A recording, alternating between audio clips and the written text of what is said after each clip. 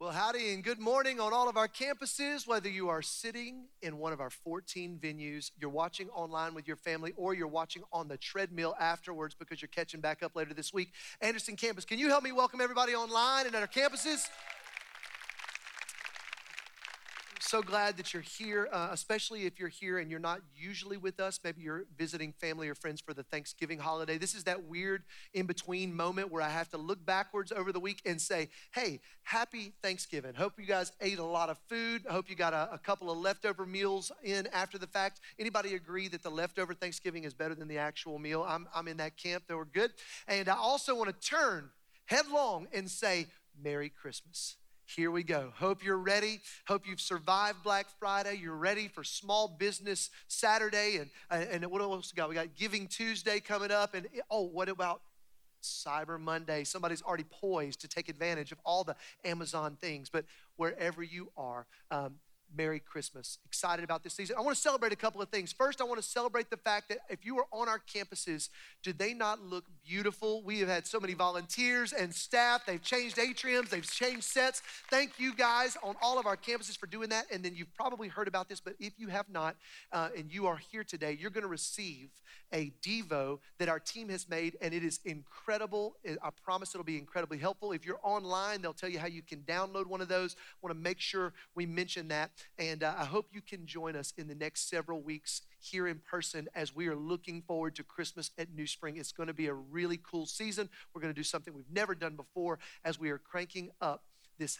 Advent idea.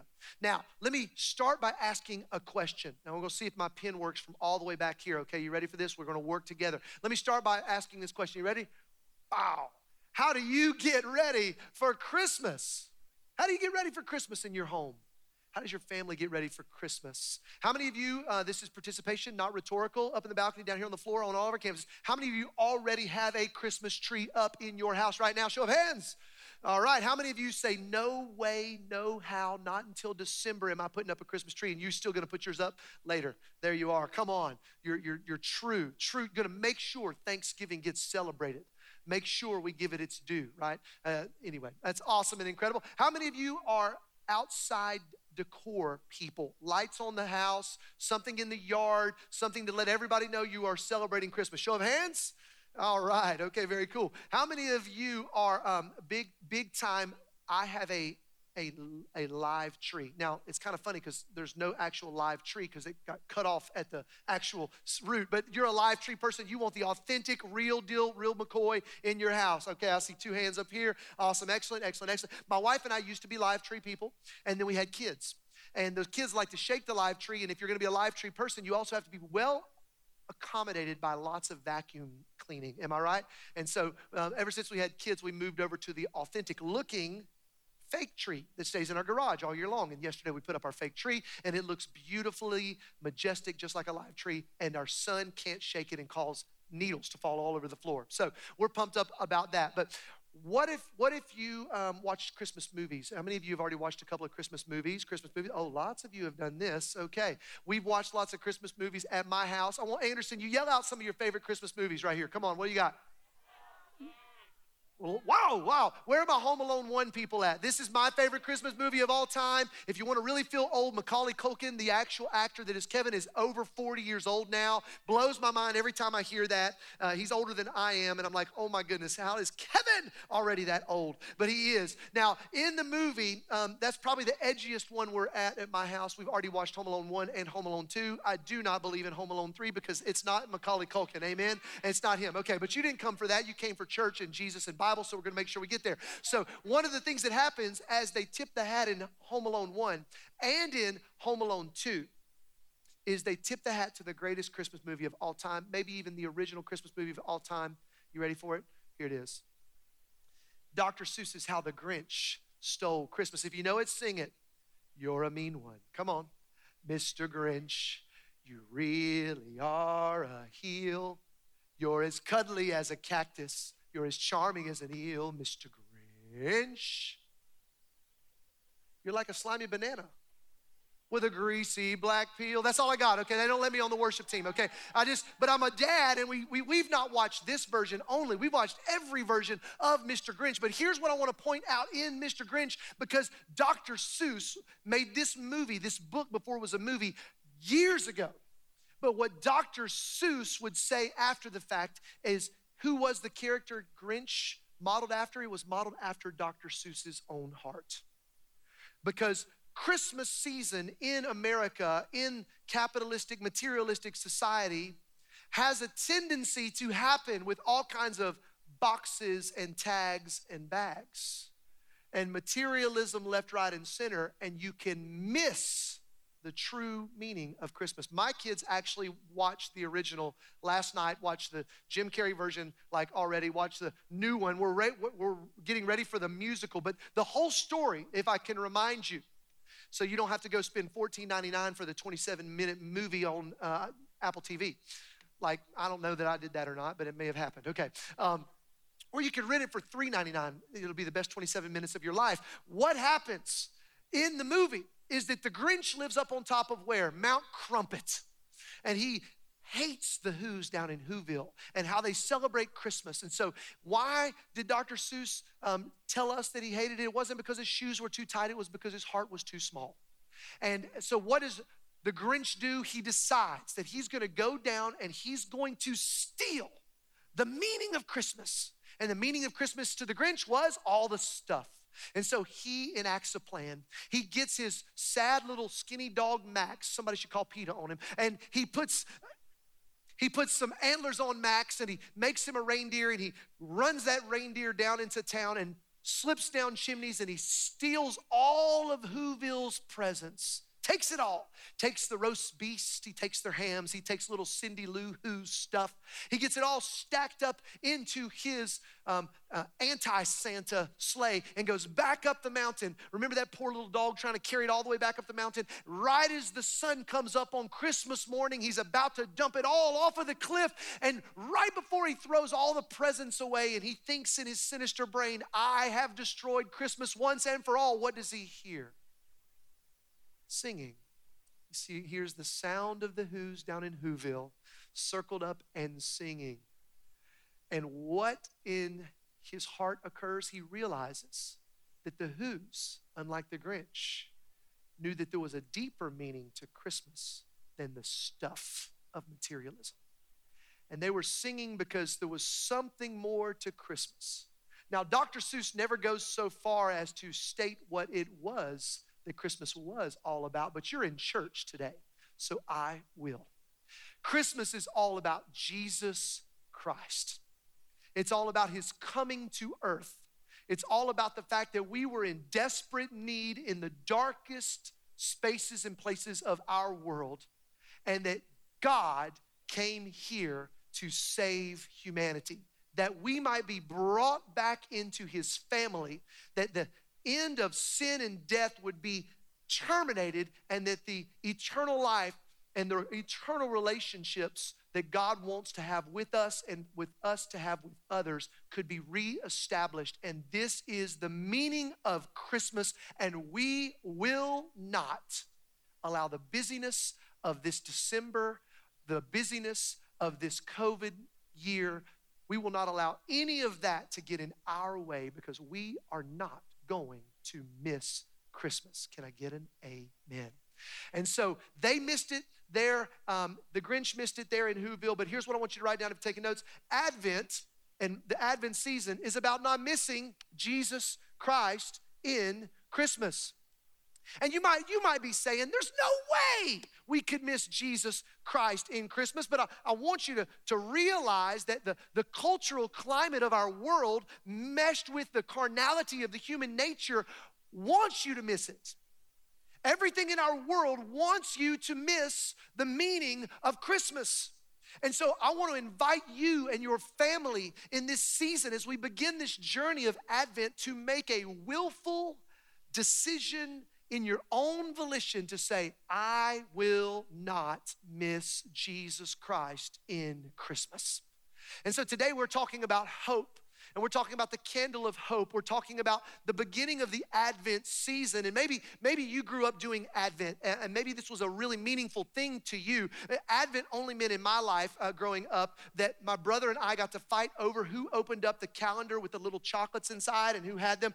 And we just did the countdown to Christmas where we sang Happy Birthday Jesus on the 25th. And that was basically what Advent meant. But Advent is this beautiful and rich tradition. And sorry for those of you that only want to celebrate Christmas in the month of December because you're an American and we have this other holiday that nobody else had back in the day. But Advent actually started in the early church all the way back on November the 11th. Think about that. That's a lot of Christmas music. Some of y'all are like, yes. Some of y'all are like, no. November 11th. And the whole process of Advent was actually early on preparing new believers to join the family of God, and they would be baptized into the family of God on the new year. Christmas was really, really important, and they actually decided way back in the early church to place Christmas because we don't know when Jesus was born. He wasn't necessarily born on December 25th, but we do know that Jesus came to bring the light of to be the light of the world into the darkest of spaces, and the prophecies about Jesus talk all about that in the scriptures. We're going to read some of them in just a bit. But do you know that the early church decided to place Christmas in the darkest time of year? On purpose, so that the lights and the bright glory of Jesus would be remembered and placed on display at the darkest time of year. Like, think about this. What if we were celebrating Christmas in July when it's like getting dark at like 9:30 at night? And your kids won't go to bed because it's not dark outside, right? And so that wouldn't be fun. And you celebrate it now because now we get to see the candlelight service. Now we get to experience all the beautiful lights on our Christmas trees. Now we get to experience the lights on your home. Now we get to experience the light of Jesus stepping into the darkness of our broken reality and bringing his good news to bear. And so in the Old Testament, there was all kinds of prophecy that was communicated by all of the Old Testament folks of old. So many, I'm gonna share with you many of them, but the whole heart of it was to help people understand that in the brokenness and in the hopelessness that we find ourselves in our human experience, God wants to step in and bring the light of the good news of Jesus. Now, the Old Testament defines it by talking about someone that maybe you've heard about before. They talk about the Messiah. And there are literally thousands of prophecies in the Old Testament, but hundreds of those prophecies are about this coming Savior, the Messiah, the hope of the world. If you got your Bible and you want to open it up, I want to invite you to open it up to Isaiah chapter 7. This is probably the most popular prophecy that many of us would lean into in this season. Isaiah chapter 7, verse 14, here it is. It says this. It says, therefore, the Lord himself will give you a sign. Behold, the virgin shall conceive and bear a son and shall call his name Emmanuel, which literally means in Hebrew, God with us. Now, there are so many of these kind of prophecies in the Old Testament. I'm going to share with you another one in just a moment, but hundreds of these kind of prophecies about the Messiah, about God coming into our hopelessness to bring his good news hope. But I want to also point this out. This specific prophetic word in Isaiah chapter 7 happened nearly 700 years, 680 years before Mary and Joseph made their journey to that stable in Bethlehem. God showed Isaiah by his Spirit that he would send a sign, that we will know that the Savior is here when there is a word about a virgin who would have a child, which is impossible, all right? It is impossible otherwise to do this other than the miracle of God, and they shall conceive this son, and they shall call his name Emmanuel, God with us. Isaiah 2 chapters later would go on 680 years before Jesus would show up in the storyline to say this, would say, for to us a child is born, to us a son is given, and the government shall be upon his shoulders, and his name shall be called, this God who is with us, he shall be a wonderful counselor, a mighty God. He will show us the everlasting Father. He will be to us a Prince of peace. Of the increase of his government and of the peace there will be no end. On the throne of King David and over his kingdom, to establish it and to uphold it with justice and with righteousness from this time forth and forevermore. The zeal of the Lord of hosts will do this. These are just two of the dozens of prophecies about the coming Messiah. And here's what I want to make sure you catch, because there wasn't just one or two, there were literally hundreds. I'm going to actually read 44 of them. All right, you ready for this? All right, you ready for this? I don't know, 44 points. 44 messianic prophecies that were spoken about years before Jesus, before he shows up. All right, here we go. Number one, the Messiah would be born of a woman. Genesis chapter 3. The Messiah would be born in Bethlehem. The Messiah would be born of a virgin. The Messiah would come from the line of Abraham. The Messiah would be a descendant of Isaac. The Messiah would be a descendant of Jacob. The Messiah would come from the tribe of Judah. The Messiah would be heir to King David's throne. The Messiah's throne will be anointed and eternal. Messiah will be called Emmanuel. Messiah would spend a season in Egypt. A massacre of children would happen at Messiah's birthplace. A messenger would prepare the way for Messiah. Messiah would be rejected by his own people. Messiah would be a prophet. Messiah would be preceded by Elijah. The Messiah would be declared the Son of God. The Messiah would be called a Nazarene. The Messiah would bring light to Galilee. The Messiah would speak in parables. The Messiah would be sent to heal the brokenhearted. Messiah would be a priest after the order of Melchizedek. Messiah would be called a king. The Messiah would be praised by little children. Second page, we're almost there. The Messiah would be betrayed. The Messiah's price money would be used to buy a potter's field. The Messiah would be falsely accused. The Messiah would be silent before his accusers. The Messiah would be spat upon and struck. The Messiah would be hated without cause. The Messiah would be crucified as a criminal. Let me put a button in that one. The idea of crucifixion hadn't even been created when the words were written. And the prophetic word was that the Messiah, the Savior, would show up and be crucified.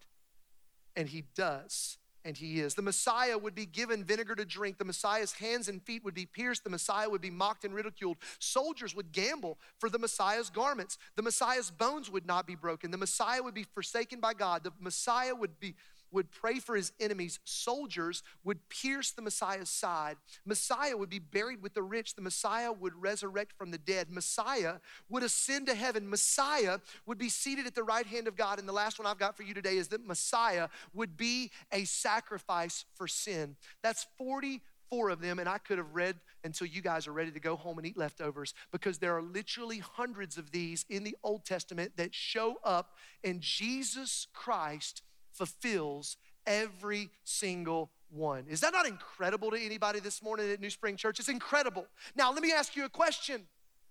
As I read that and I look at Jesus, and we know now the stories from the Gospels of all the things that he did, the question I've got to ask is very simply this: how did many people miss it? How did they miss Jesus? How did they miss Jesus being the Messiah? Because every person that saw it made a decision. Is Jesus Christ the Messiah? Is he the fix? Is he the hope? Is he the one to trust? Is he it? And most of the folks that saw Jesus and witnessed him and heard about him, most of the folks did not believe he was the Messiah. Not until he was resurrected. And then this incredible gospel global movement called the church happens, and it spreads, and you and I 2,000 years later stand in the wake of the fact that the Messiah did all of those things. And so in this Advent season, my hope for you and my hope for me is that we would not walk through this season and miss it as well. Dr. Seuss says Americans miss it. The Old Testament prophets say America misses it. I want to say to you right now, many of us run the risk of missing it as well. You know how they did it? You know how they missed it? They missed it because they had built in their mind a picture of what Messiah was going to look like. They had built in their heart an expectation of what this Savior was going to be. And so in their mind and in their heart, they had imagined and projected and expected a certain kind of Savior. And then Jesus Christ shows up in a manger. And so there was a disconnect from what they thought Messiah should be versus what Messiah is. And that disconnect means they missed it. And I want to say really, really clearly in 2020 that all of the craziness of our world right now is actually God's kindness to us so that we don't miss Jesus Christ and his purpose for our lives in the midst of the craziness that we are going through. Now, I know this is crazy, but can you imagine where you were at the start of 2020? How many of you on our campuses are stay up and watch the ball drop people on New Year's Eve? Go ahead and throw your hand up in the air. Okay, great. How many of you have kids and you're like, I don't even care. I'm going to bed at 9:30 or whatever because it's, I'll read about it tomorrow, right? I've had many years like that, but my wife and I were actually up at midnight this year. And we were in Atlanta, Georgia. We were in the Mercedes-Benz Stadium down there. They tore down the Georgia Dome. They built the Mercedes-Benz Stadium. And we were actually, check this out, in a room with thousands and thousands and thousands of people. Nobody was wearing a mask. I don't think I saw a mask anywhere. And you know what everybody was doing? Singing and shouting. It was crazy, singing and shouting. We were at this huge Christian college event called Passion Conference, and my wife and I were there. And as a matter of fact, as 2019 was concluding and 2020 was starting, there was a worship band on stage. We were singing this song called Good Grace. We've sung it here at NewSpring Church, and we were absolutely going for it. I mean, there was drops of spittle everywhere. I mean, coronavirus, if it was there, it was all in the place, okay? And it was crazy. It was incredible. And we were singing to the top of our lungs. The ball drops. Fireworks go off all over the world, and yes, right there in Atlanta, Georgia, and there was this sense of expectation. You remember that? This sense of, oh my goodness, this year, 2020, double entendre, it's gonna be a year of vision, 2020 vision, a year of expectation, a year of clarity for my life, a year of clarity for my family, my career, my job, my relationships, so much vision, 2020 vision. You remember that? I just want to suggest to you that it wasn't a year of vision, it was a year of x-ray vision. And God put all of our hearts on display this year. And he's been kind to us to show us exactly what our hope is found in. He doesn't want you to miss Jesus. He doesn't want you to build some idea of what Jesus is and then him show up and say, you missed it. Your hope was in something else. I could go down a list. Your hope this year, he's shown you, is your hope in the economy? Is your hope in America? Is your hope in health? Is your hope in politics? Is your hope in whatever? And what he is doing this year is actually been a kindness. What if 2020 wasn't a curse? What if 2020 was a kindness where the God of the universe wants to make sure that you know exactly what your hope is in? And that you're not building some Americanized version of Jesus Christ, the American Jesus, the capitalistic Jesus, the materialistic Jesus, where Jesus is a part of our conversation, he's a part of our vernacular, he's at the center of our nativity scenes, but he's at the fringes of our life. And he wants to look at you and me in this Advent season and give us a chance to recalibrate our hearts and go, okay, I want to make sure that Jesus isn't just the theoretical hope of my life, he's the actual hope of my life.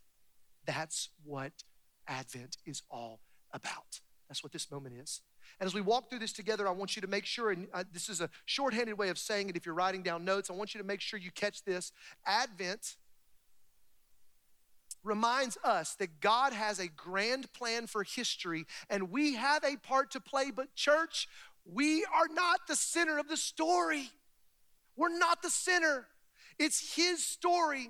And you've got a beautiful part to play, and you need to play it with all you got. You need to play it with all of your resources and all of your creativity. You need to go for it. You need to play it in your retirement years. You need to play it in your college years. You need to play it in your early married years where you don't get any sleep because you got 3 kids and they stay up all night and get up in the middle of the night and you never, ever, ever feel like you're back on the top side of having enough sleep. You need to play it with all your heart then.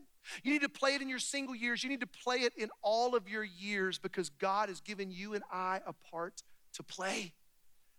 Make sure that he, again, isn't just at the center of the nativity scene, but he's at the center of your life. And this is a chance for us to check our hearts and be reminded that all of life is really about him and that all of Christmas is really about Jesus.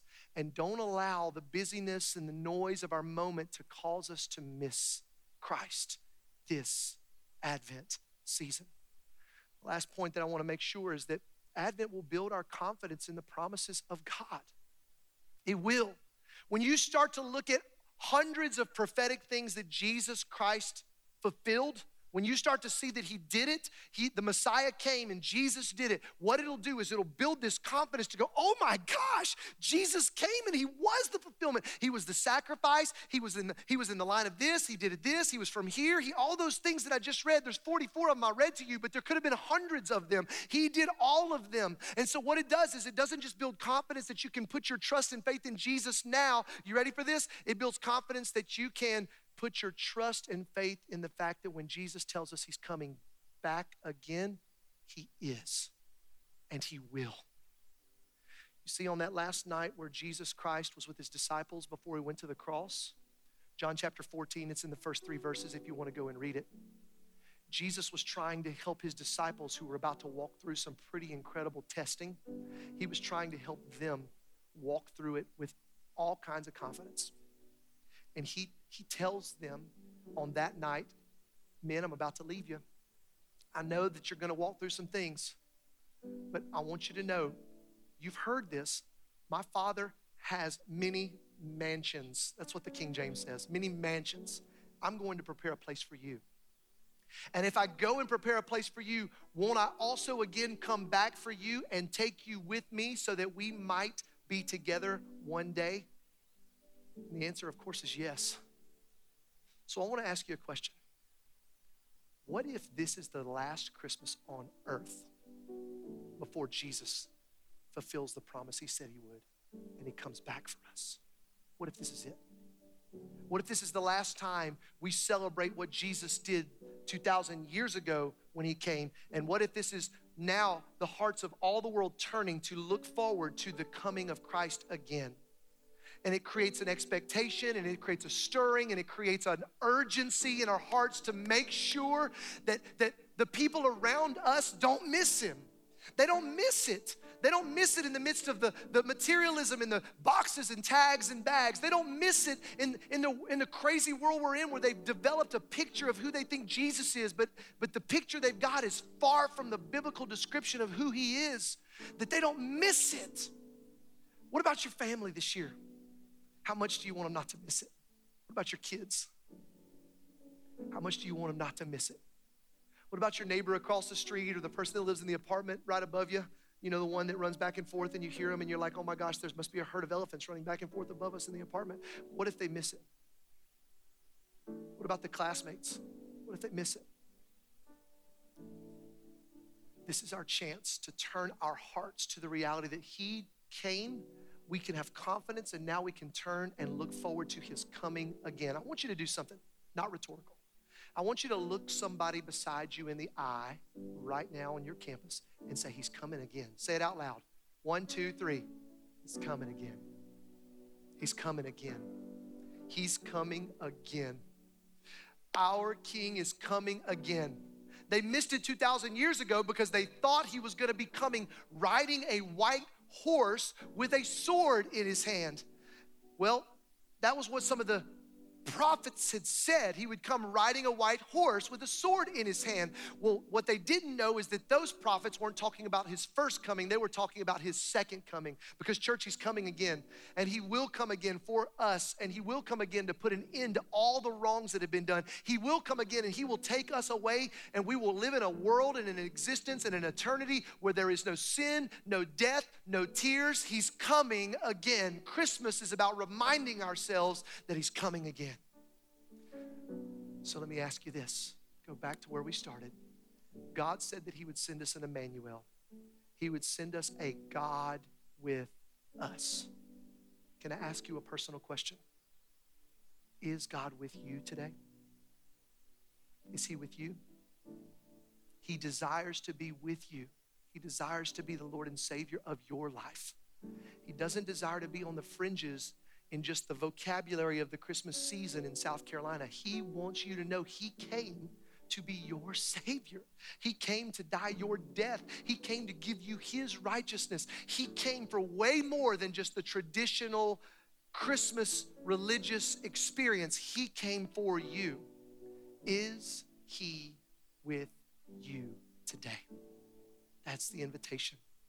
That's the question that needs answering. Would you stand to your feet on all of our campuses as we step into a time of invitation and prayer? He's coming. He's coming again. I want to invite you right where you are to answer that question. So I want to invite you on all of our campuses, or maybe right there in your living room, to just bow your head and close your eyes. He said that He would come. He said that we would know it because His name would be Emmanuel, God with us. And Jesus Christ came in that manger to be with us. And He's coming again to take all of those who believed Him when He came, who trusted Him for eternal life, for the forgiveness of their sins. Is He with you this morning? He wants to be. He's knocking again at your heart. He's asking you to open the door. Will you, in this 2020 year of X-ray vision, put your hope in Jesus Christ? Heads are bowed, eyes are closed. Father God, if there's anybody at any campus right now, I pray you give them the faith to respond to your invitation, to make you their Lord and Savior. If that's you today on all of our campuses or watching online and you say, that's me, I need to make Jesus Christ my Lord and Savior. I need to invite Him to be with me. I can't believe I've not done this, but today is my day. You'll know it because the Lord's been talking to you about it. I just want to know where you are. If that's you, would you just, heads are bowed, eyes are closed, but if that's you, would you just give me a hand raise? I want to pray for you. Amen, amen, amen, amen. Up in the balcony, you can hold them up, keep them up, hands up, heads bowed, eyes are closed, but hands are up. Awesome, awesome, awesome. All right, hands down. All of our campuses, in faith, believing that many people responded across the state and watching online. There was several in this room. I'm going to invite all of us, not just the folks that raised their hand, to pray this prayer out loud as we calibrate our hearts before we sing and worship. I want to invite you to pray just right after me. Just say, Dear Jesus, thank you for coming and forgiving the world's sin. Thank you, Jesus, for coming and forgiving my sin. I invite you into my heart for the rest of my days to lead my life. Thank you for saving me. In Jesus' name we pray. Amen, amen, amen. Could you put your hands together? Let's celebrate the fact that Jesus is still saving souls. We've seen that all day today. That's the season we're in. We're going to celebrate and worship now on all of our campuses with that kind of expectation. And I want to invite you today to think about the folks that are outside of this gathering that need to be reminded that Jesus has come and Jesus is coming again. Let's worship together, church.